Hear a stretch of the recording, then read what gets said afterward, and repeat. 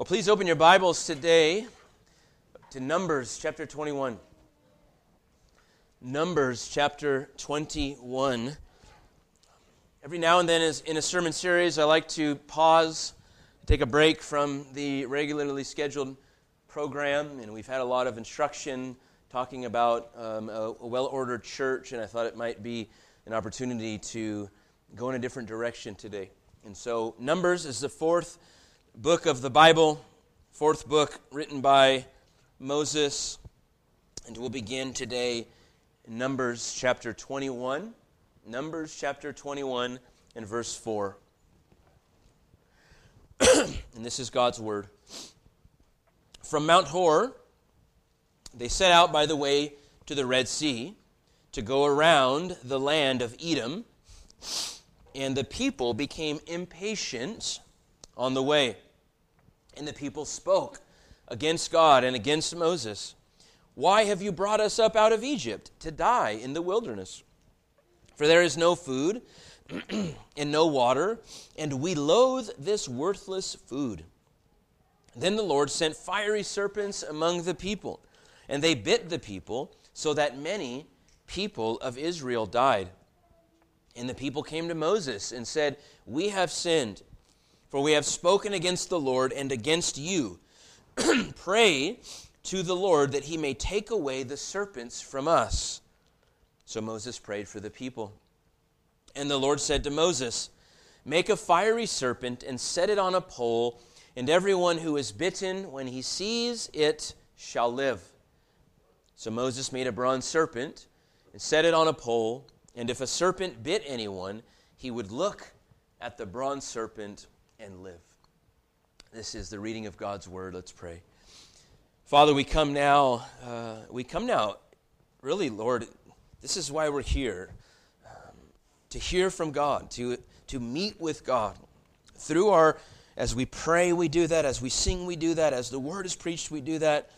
As we partake of the elements, we do that. God, we want to meet with you today. We want to, as it were, experience the presence of God. We want to draw near to you as you draw near to us. We want to be changed by God. We want to see something of your glory.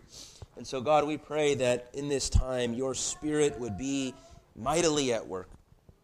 Lord, I'm a weak man, and this effort on my own will be unhelpful. And so I pray, God, for an extra measure of your Spirit, God, that you would speak your words to your people as you sovereignly desire to do, and that we might hear, we might receive, and that we might be transformed. I pray, God, if there's any in this room that has yet to know Jesus Christ as Lord and as Savior, they might look today upon the one whom was pierced and find life. We pray that in Jesus' name. Amen. So in this section of the wilderness journey of the Israelites, we are at the very tail end of their 40-year travels. And what that means is that they have seen God do many mighty things over these last few decades. They saw Yahweh destroy the mighty Pharaoh and the mighty Egyptian army. They saw him rain down hail through the prophet Moses. They saw him fill the land with gnats and fill the land with frogs. They saw him turn the Nile into blood. They saw him make the midday as dark as the middle of the night. And they saw him destroy all of the firstborn of Egypt. They saw God, through Moses, part the Red Sea. As they walked through the sea, as the waters were laid up as heaps on the sides of them, and then they saw God release that water and destroy those that pursued them, destroy the Egyptians. They saw the theophany, the cloud by day and the pillar of fire by night, as God's presence was with them in the camp, leading them visibly. I think we've all at one point said, God, if I could just see a visible direction marker, that would be helpful. They saw the mountain where God's presence was, with the fire and the thunder and the smoke, and they trembled at the sight and the feeling of the ground shaking. God says, if an animal touches my mountain, I will break out and wrath will pour out from me. They saw God gush water out of a rock in the middle of a barren wasteland. They have seen many signs and wonders performed by Yahweh, but apparently at this time all of that is not enough, because we find them grumbling, and we find them complaining, and we find them angry with God. I have a simple outline today that's actually a cycle often seen throughout this journey, and that is the people's sin, God's judgment on them, the people's cry, their prayer, the intercession of Moses, and then the grace of God. And we'll loosely follow that outline today. And so we see firstly the people's sin. The people's sin. From Mount Hor they set out by the way to the Red Sea to go around the land of Edom, and the people became impatient on the way. I think that's an insufficient translation. The KJV says their souls became discouraged. Their souls became discouraged. And the people spoke against God and against Moses, saying, "Why have you brought us up out of Egypt to die in the wilderness? For there is no food and there is no water, and we loathe this worthless food." Now we have to understand what's going on, because we're parachuting into a book without a whole lot of context. But in the previous chapter, they've come to Edom, and you may remember who the Edomites are. The Edomites are the descendants of Esau, right? And Israelites are the descendants of Jacob. And Jacob and Esau are twin brothers, right? Their father is Isaac. And so they're kinsfolk in some way. They're related to these people in a long time ago. And so they come to Edom, and they ask passage of the Edomites. We want to come through your land. And the Edomite king is having none of that, and he refuses them passage through their land. Now, we have to understand that it's not our little church coming and saying, "Hey, can we walk through your yard? We just want to get through." When they leave Egypt, there's maybe 2 million people wandering in this caravan in the desert. There's 600,000 men of fighting age, plus women and children at that point. And so this is a mass of people, and they're worried they're going to pluck all of their grain, they're going to take all their resources, drink up their wells. And so he says, "If you come through our land, we will bear the sword upon you." And so the Israelites have wandered for 40 years, and they can see the land of Canaan. It is there before their eyes, and Moses says, "You turn, we're going the wrong direction." And again, they turn away from the promised land and go in a different direction by the way of the Arabah, which is a wasteland, which is not a fun place to be on foot, marching in the heat. So this is the situation that they find themselves in. This is part, at least, of why they're so angry with God, why they're so discouraged. And we see their murmuring, we see their lack of contentment with the Lord here in at least 3 ways. The first thing we see is that they're not content with God's pace. They're not content with God's pace. These folks have traveled and they have wandered. They have often gone in circles. They haven't made it much progress in all of these years. And it seems that at this point, they're just done, right? They're just done walking. They're done marching. They're done picking up their tents and wandering off to another place and setting everything up again. They are not content with God's unfolding plan for their life. They know what's best, and they're giving God an earful and letting Him know how things ought to be going for them at this time. You know, it's easy to look at the Israelites and say, "Man, they really didn't understand, did they?" But are we not just like the Israelites?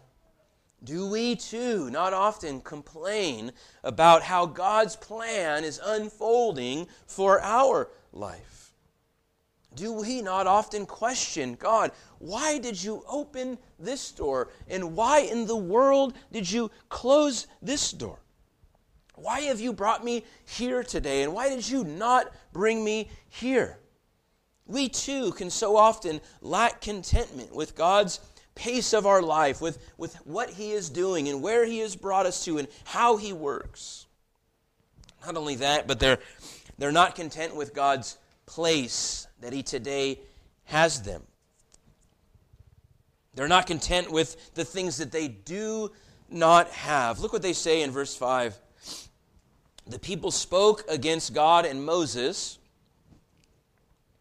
This is what they said. Why have you brought us up out of Egypt to die in the wilderness? Isn't it strange how sin can confuse the mind? All of a sudden, in their murmuring and in their backbiting, Egypt sounds alluring. Egypt sounds attractive. You know the place with the whips and all of the brick making, building pyramids, 400 years of slavery. They were there and they were crying out, deliver us, deliver us. And it seemed for centuries that no one heard their cry.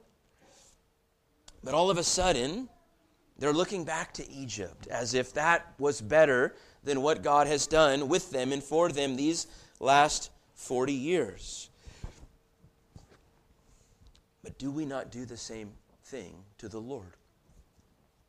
God shows Himself faithful in our life time and time again.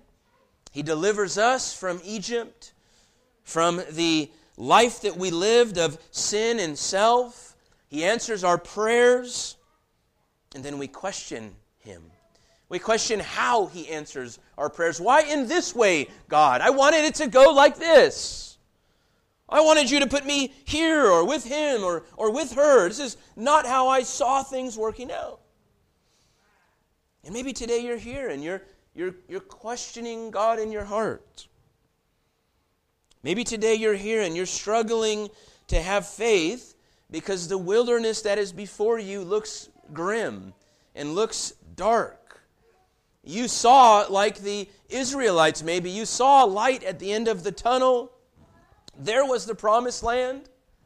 There was the place that we've longed to be. There is milk and honey. There is rest. And then God shuts the door. And He moves you in another direction. I want you to hear these words. And these words are not meant to be cliche or not meant to be just a pat answer to pat you on the back and say, it's all fine. But God has a plan. God had a plan for the Israelites. And God has a plan for us. And when I say a plan, I mean that God is in control. That God has ordained all things whatsoever come to pass. And He works all things for good for those that love Him and that are called according to His purpose. He doesn't tell us how He works wicked things for good. He doesn't always show us how our suffering and our pain and our loss works for good. But He promises that all of it is for our good. And we have to remember that He's the one that defines good. All right, what does He say there in Romans chapter 8? He says that we have been predestined to the image of His Son, right? Our good in God's sight is conformity into the image of Jesus Christ. It is our growing in holiness. And God is using everything in our life to make us more like His Son. He never tells us that we get all the answers. He never tells us that He'll explain how all the difficult circumstances will work for good. But He asks one thing, that we trust Him. That we trust His word, that He is a good, benevolent Father. And so the Israelites are not content with God's pace, they're not content with God's place, and they're also not content with God's provision. They fussed about what they didn't have, and now they're fussing about what they do have. Verse 5, for there is no food, there's no food and no water, and we loathe this worthless food. How's that for gratitude, right? It's like when you have a small child and prepare them this wonderful meal, and they say, yuck, and they just sort of toss the tray aside. Right? You get a little frustrated.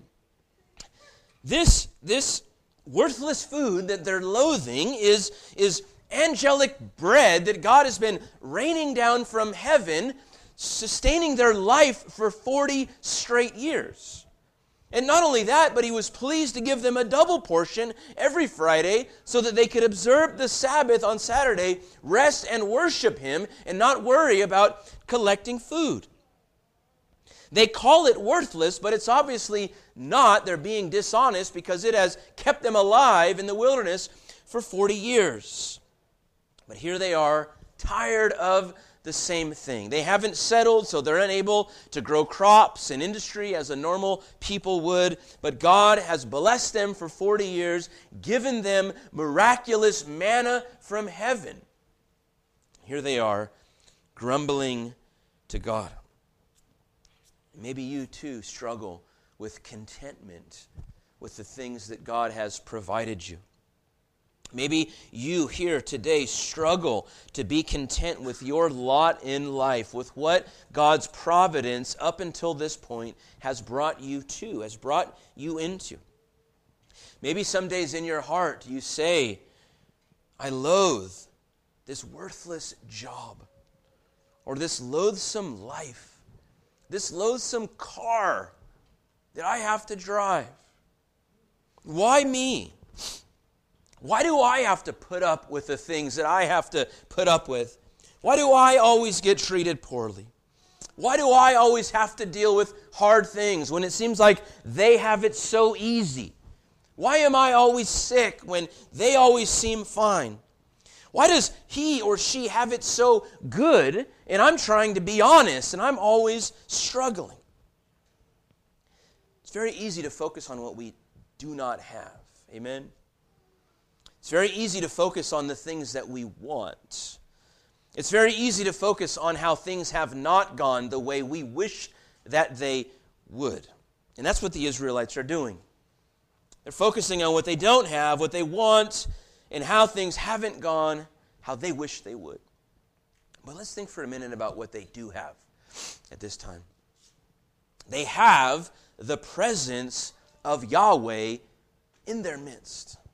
Literally, his manifest presence dwells in a tent in their camp with them. And he leads them with a visible sign. They see him do miraculous works time and time again. Not only that, but they are in covenant with this God. They bear the sign of that covenant in their flesh. This same God has delivered them from centuries of slavery and bondage, and they were led out of Pharaoh's kingdom by none other than the Creator of heaven and earth. And at this point in history, they are the only nation in the world on the face of the earth that experiences the special presence of the one true God. They are it. They have much to be blessed about, right? But what about us? Let's think about for a minute what we have. We have not a tent in a camp. We have the indwelling presence of the Spirit of God, the seal of our salvation within us. We have full access to God's Word any moment we want. You want to hear God speak to you? Open up your Bible any time of the day. I think it's easy to think, well, look, they had the tent of meeting in their camp. God dwelt there. They could go to him. One brother says that the tent of meeting should have been called the tent of non-meeting, because only one man went in there, and only once a year. The rest of the year, the tent was really a picture that man was barred from the presence of God, that man was unable to enter into his glory. His glory was veiled from the camp, and if anyone went in there in their own way, they would fall down dead. but we have the presence of God within us. We, church, Christian, you are in covenant with Yahweh, and this new covenant is not like the old. You could be a member of the Abrahamic, of the Mosaic, and of the Davidic covenant and be an unbeliever. But all that are in the new covenant, God says they will all know me. And He writes His law on our hearts so that we love the things of God and now desire to obey Him. And all that are in this covenant, He says, I will forgive their iniquity. The old covenant was a breakable covenant. The new covenant is an unbreakable promise of God because, as the author to the Hebrews says, it is built on better promises. And you have been delivered not just from the whip of the Egyptian, but you have been delivered from the bondage and enslavement of sin. And you, church, are the only people in the world that can lay claim to God's special promises. In light of that, what do we have to grumble about? What do we have to moan and to complain about, beloved? But we do, right? In our sin, we find ways. And we see next now the judgment of God. Now, in our feelings-driven culture, in what is often a feelings-driven church, a feelings-fueled view of God we often have, someone says something to you, or someone says something that might make you even a little bit uncomfortable about God, and we often hear, yeah, but God is love. As if that attribute of God has to be superior and all the other ones sort of bend to His love. That's not how God is described in the Bible. God is love. God is holy. God is just. God is faithful. He is a simple being. He's not made up of parts. One attribute does not trump the rest of His attributes. And so we read a text like this with our modern sort of feeling-based Christianity, and we're not always sure what to do with it. But in verse 6, the Lord sent fiery serpents among the people, and they bit the people, so that many of the people of Israel died. Now we have to imagine this was a chaotic scene. The people are grumbling, they're complaining, they're yelling at Moses, they're blaspheming God, speaking against God, and all of a sudden they're running for their lives. Venomous serpents are in the camp. Some of the commentators believe that these fiery serpents could fly. Imagine how frightening that would be, because in Isaiah, I don't have the reference here, but in Isaiah it talks about flying fiery serpents. But these serpents are attacking, and your loved ones are falling to the ground. And Matthew Henry says that a bite from one of these snakes would inflame the body, putting it immediately into a high fever and scorching the person with an insatiable thirst. They would heat up, and they could not drink enough water, and they would overheat, basically, and die. And so God has heard their grumbling. God has heard their blasphemy, and He chastises them. And I think it's worth noting, church, that the death of rebels is not beyond the judgment of God. We see in the New Testament, Ananias and Sapphira lied to the Holy Spirit at the beginning of the church, and they dropped dead in the presence of the apostles. When Paul's giving instructions about the Lord's Supper and talks about the sinful way the church was functioning, he says, this is why some of you have fallen ill and some of you have died. But there's something that we miss here that I think is very important. The book of Deuteronomy is basically a collection of sermons where Moses is summarizing what has taken place the last 40 years. And look what he says in Deuteronomy 8, verse 15. He says, God led you through the great and terrifying wilderness with its fiery serpents and scorpions and thirsty ground where there was no water. Now notice what Moses says. Apparently, these fiery serpents had been there all along. These scorpions had been there all along. But for these 40 years, God has been preserving His people from their venomous bite. He's been protecting them so that they could walk through this wilderness ripe with these creatures and not be bit. We read elsewhere that their sandals didn't even wear out, God says, over these 40 years. But they've sinned and they've rebelled, and so God removes his hand of restraint upon these serpents, and now they begin to attack. And we see there something of the utter sovereignty of God, that he can restrain even reptiles and then allow them or call them to do his bidding. But I think what we clearly see here is the effects of sin and rebellion against God. Whether that effect, that curse of sin, if you will, is brought on by God as it is here, or just by common consequence of our actions, when men rebel against God, when men complain against his goodness and spurn his mercy, it is deadly. It is deadly. One man said, sin will take you where you didn't plan to go. It will keep you there longer than you planned to stay, and it will cost you more than you intended to pay. You know, ministering in the past, ministering to men dealing with addiction in my own life experience, but I've seen many, many men, 50, 60, 70 years old, that were in high school and thought it would be fun to party with their friends, and as old men were still in the clutches of that sin, never have found refuge all the years of their life.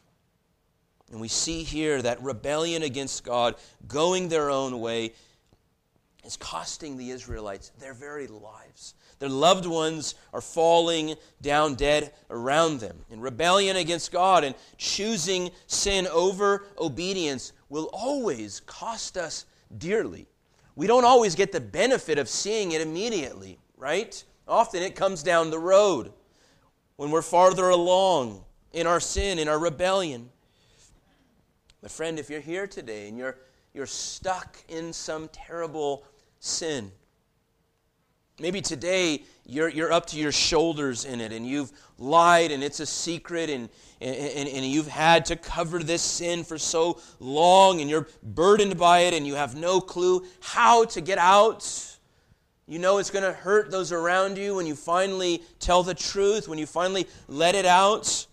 Or maybe you're at that initial stage and you're just touching and you're just tasting and you're telling yourself, I can handle it.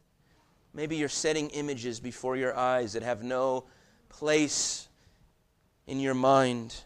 Maybe you're just tasting, just touching something that you think will not harm you, that you think you can be okay with God. Maybe you're a young person and you're keeping secrets from your parents, living a double life.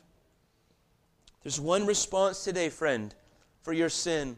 There's one action for you today if you're living with secret sin, and that is to repent. That is to repent. And I want us to see what the Israelites do, because they get this right. They get this right. This is the right response to sin. We hear now the people's cry. Verse 7, the people came to Moses and said, "We have sinned, for we have spoken against the Lord and against you. Pray to the Lord that he take away the serpents from us." So Moses prayed for the people.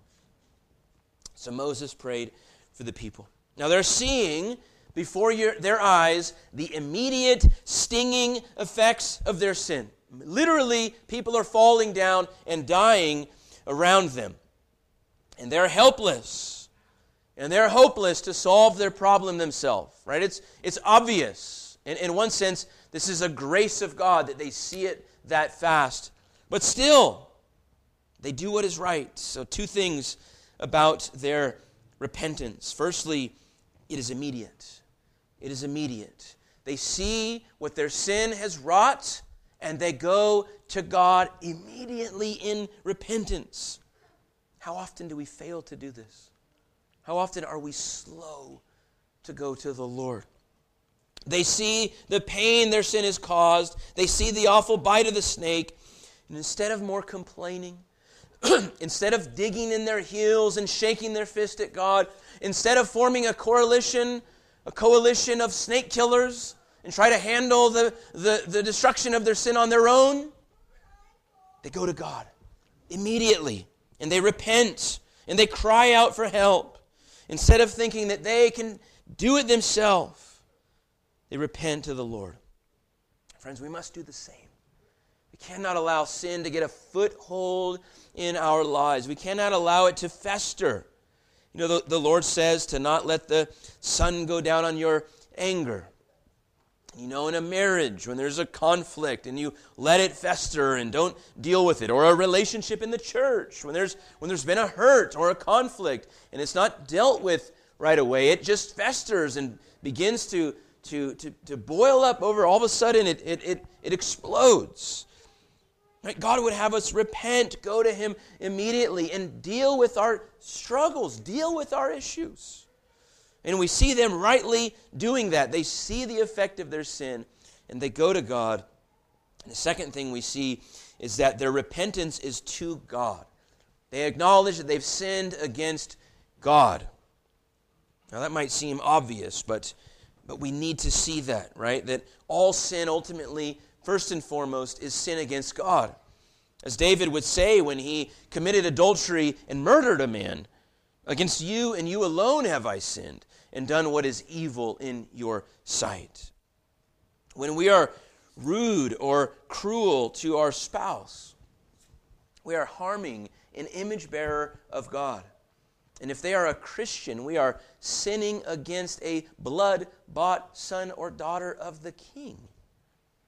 When we covet and lack contentment, as the Israelites have done, we're sinning against God's wonderful blessings in our lives, essentially saying to Him, you and your gifts are not enough for me. I need more. I'm not satisfied with you. And so all sin is against God, and Israel rightly, immediately repents to God for sinning against Him and His prophet. And Moses intercedes. We read simply that Moses prays for the people. And Moses at this time acted as something of an intercessor, in a way that Christ does for us. He was not Jesus, but He has a priestly role here, that they go to Him and they say, go to God for us. And so Moses intercedes, and now we see the grace of God. The grace of God, verse 8. The Lord said to Moses, make a fiery serpent and set it on a pole, and everyone who is bitten, when he sees it, shall live. So Moses made a bronze serpent and set it on a pole, and if a serpent bit anyone, he would look at the bronze serpent and live. This is a strange response from God. Take a stick and put a snake on it. Take a stick, make a bronze snake, and put it on the stick. But look at the grace of God to His people. They've cursed Him. They've sinned against Him. They've complained about 40 years of Him providing and protecting them in the wilderness. They're unthankful. They're ungrateful. But they repent, and God is merciful, because that's who He is, and that's what He does. And so God gives them a way to be delivered from this plague. A bronze snake on a pole. Now, it's interesting.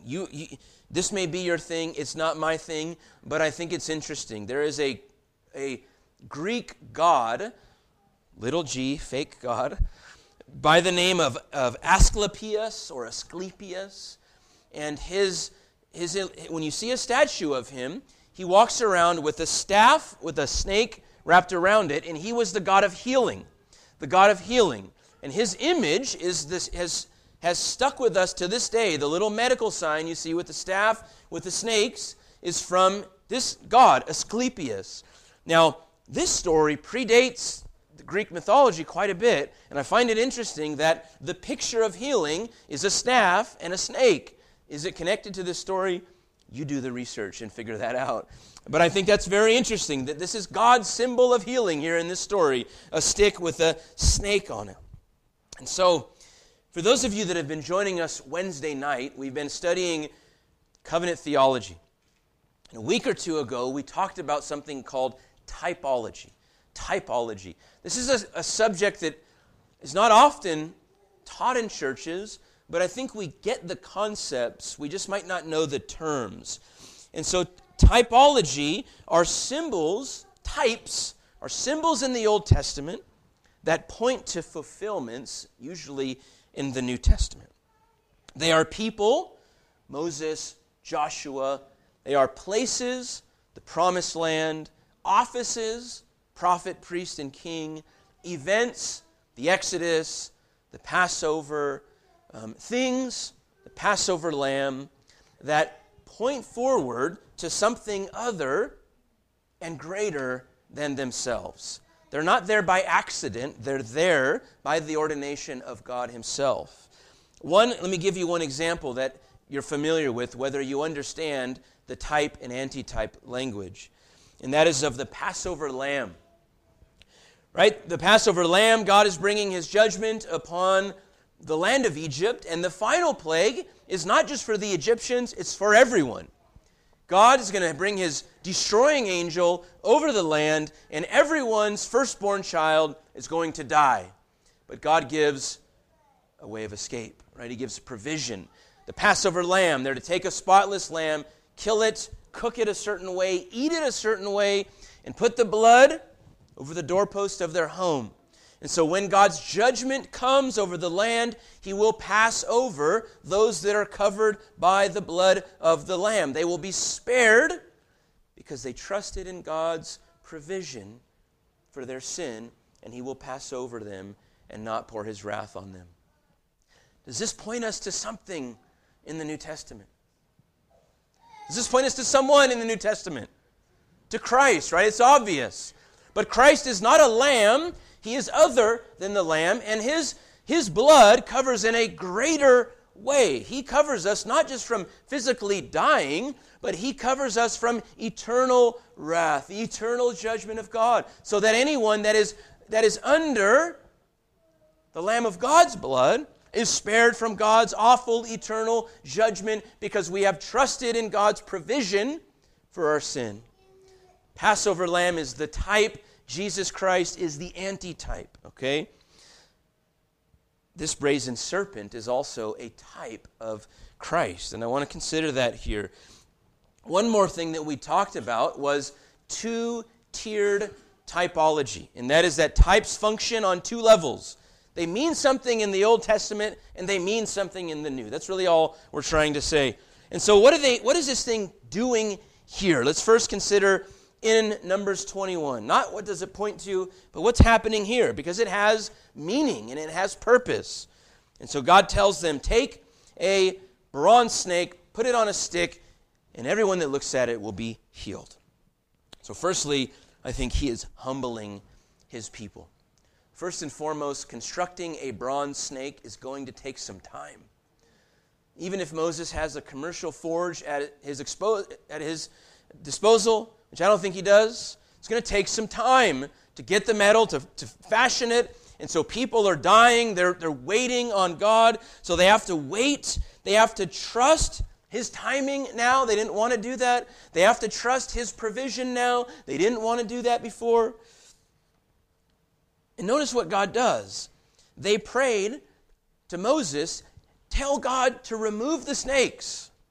Does God remove the snakes? He doesn't. Isn't this how he always works with us? We say, Lord, remove me from this trial.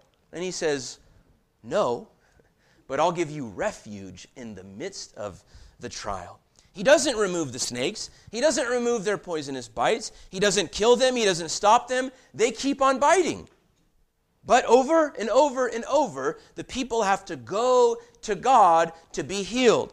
Over and over and over, they have to humble themselves and look to his method of healing, because that will be the only place that they will find refuge. And so he humbles them in their backbiting and their murmuring. Clearly, he's also teaching them to depend upon him and him alone, how much they need him. He shows his people that they have no other hope but him. Right? They have no other way to save themselves. They are at the mercy even of a little snake, that if a little snake bites them, they'll die.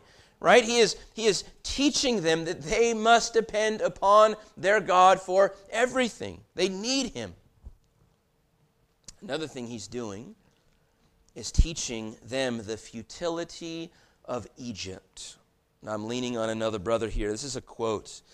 The futility of Egypt. Moses, I quote, was to display the bronze serpent, which represented all the fiery serpents in the act of biting the Israelites. He says, not merely on a pole, but on a pike. It was hoisted up not as a sign of living hope, but as a symbol of the dead Pharaoh and the powerlessness of his serpentine gods.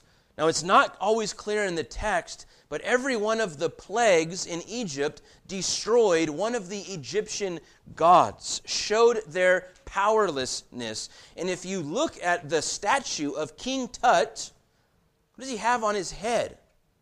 He has a snake right on his face, right on the top of his head. And so he says it was a symbol of the dead Pharaoh and the powerlessness of his serpentine gods. It was God's reminder of the status of the powers of Egypt, those powers to which those that were complaining wanted to return. The gods of Egypt were dead, and those who worshiped them would become like them. Psalm 115:8. In contrast, God, the God of Israel, was the God of the living, and he asserts his superiority over Pharaoh and the gods of Egypt. Lastly, fourthly, he is teaching his people to have faith. He is teaching them what faith is. What is this for them but a picture of faith in God, a way to exercise faith? Is there medicinal power in a bronze snake on a pole? Was this some sort of, essential oil snake on a pole that had miraculous homeopathic healing properties? It was not, right? Nothing happened when they looked upon the snake. But what happened is that they believed God when they looked upon the snake. They took God at his word that he had provided a way of escape, that God had provided a way for them to be delivered from the judgment of their sin. And so their looking upon this snake is an act of faith and an act of obedience. And by turning their eyes, once they've been bitten, towards the very thing that they were cursed by, they were taking God at his word, trusting in his means of deliverance. There's no power in the statue, in the bronze serpent. There is power in the God of whom they have believed and taken him for his word. As Isaiah 45 says, "Look to me and be saved, all the ends of the earth." Now, church, I hope that you can see in all of this healing, all of this gracious blessing of God for these people, there is something far greater that is being pictured in this brazen serpent. God is pointing to something other and something greater than just this event. Just as that bronze serpent was lifted up, and all who look to it in faith are healed, so too Jesus Christ was lifted up. And all that feel the sting of pain and their sin would look to that crucified Savior upon that cross, and in him find life. Just as the Israelites had no hope apart from God rescuing them from this plague, so too sinners have no hope apart from God sending us refuge in his Son. And so how do we see this connecting to our Lord? Well, certainly we see it as a picture of man's hopeless condition and need of God's rescue. Man's hopeless condition and need of God's rescue. We find ourselves in a world that is cursed and fallen and broken. I don't have to tell you that. You live in this world, right? We all taste it and experience it every day. Like the fiery bites of the serpent, we experience the fiery darts of our adversary seeking to destroy us. He roams around not like a fiery serpent, but like a roaring lion seeking whom he will devour. And our world is a barren land corrupted by sin, and we as a people have no hope apart from the rescue of God. Like the Israelites in the wilderness, man is in a helpless and hopeless condition apart from divine intervention. We are fallen in Adam, conceived in sin. Our hearts are deceitful above all else, and every intention of the heart of man is evil from his birth. This is what the Bible says about the state of man. We're truly in a hopeless state. We need divine rescue. God must intervene, and he must be the one that provides that which our soul needs, or we will perish. And notice in the account here, the very thing that brought curse upon them was the very thing that they were to look to. Right? The cursed thing that they were experiencing death from was what he made them look at. And a question might come to their mind and our mind: how could a cursed thing set people free from its curse? How could a cursed thing set people free from their curse? Well, Jesus had a conversation with a man one night. His name was Nicodemus, and he was one of the leading Bible scholars of his day. Jesus called him the teacher of the Jews. And he says this to Nicodemus: as Moses lifted up the serpent in the wilderness, so must the Son of Man be lifted up, and whoever believes in him may have eternal life. John 3:14 and 15. How could a cursed thing set people free from their curse? Paul tells us in Galatians 3 that Christ redeemed us from the curse of the law by becoming a curse for us. As Moses said, "Cursed is any man who is hanged from a tree." And they had to look upon the thing that cursed them, the thing that they deserved, to be set free from its deadly bite. And like that lifted up serpent in the wilderness, God lifted up his Son, that men would look upon his cursed Son and see what their sin had wrought, see what it is that we deserve, beloved. We look upon the one whom was cursed, and we see there the just sentence of our sin.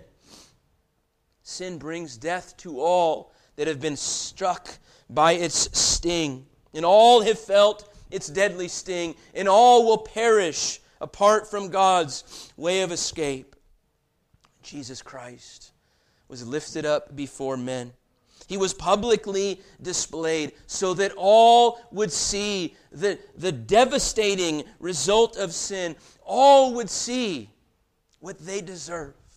And all would see the wonderful grace of God in Christ as he hung there as a substitute, as he became a curse for us, so that all that look in faith, all that see their hopeless condition, that they are unable to heal themselves, all that see their own depravity, that they have offended their Creator, all that look to this cross will find life. Because it is there in the cross of Christ that God has made a way of refuge for sinners. It is there in the cross of Christ that all the fallen sons of Adam can find healing from the awful sting of sin and rebellion. Friend, maybe you're here today and you're wondering something the Israelites probably wondered. How can a crucified Jewish man solve my problems of sin and separation from God? Maybe you're like the Israelites wondering, how am I going to look at this statue and find healing? Your charge today is the same charge that was given to them. Look and live. Repent immediately and believe that God has given you a way of refuge. God has given you a way of escape.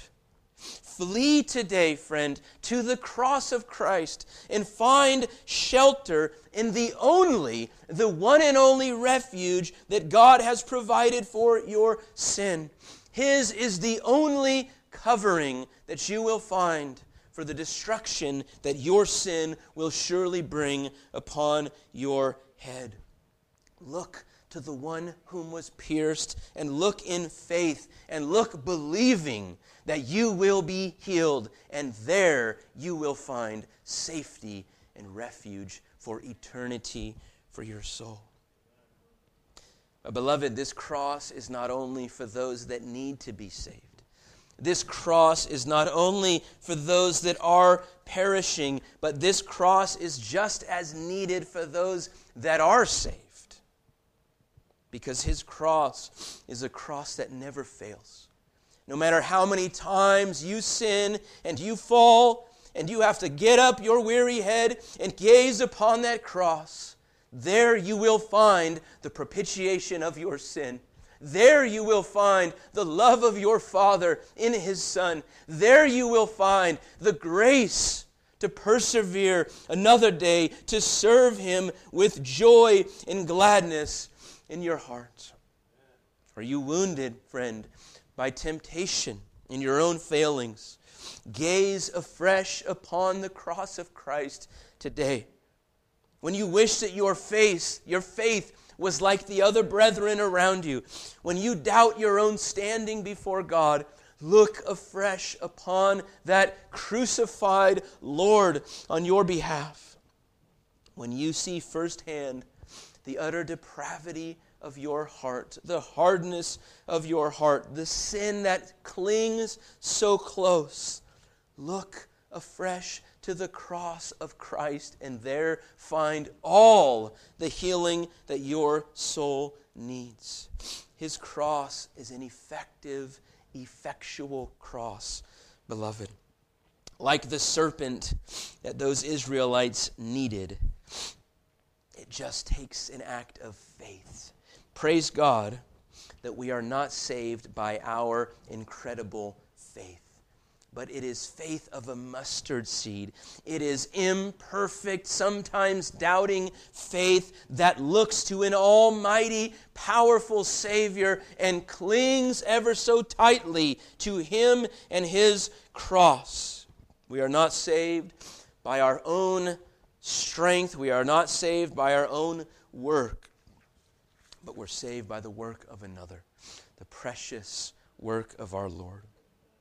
So, beloved, as that serpent was lifted up for the healing of the Israelites, so was the Son of Man lifted up for sinners, that all that look to Him will surely find life. So as you battle in this fallen, cursed world, you have one source of hope. All others will fail you. Your children that you have your identity wrapped up in, they will let you down. They will fail you at times. Your spouse that is so dear, we fail one another. The earthly joys, the doctors and all of their pills and all of their strategies to keep you well, they will let you down at some point. But our hope is in Christ, and He is the one that will never let us down. Look to Him and find healing. Let's pray.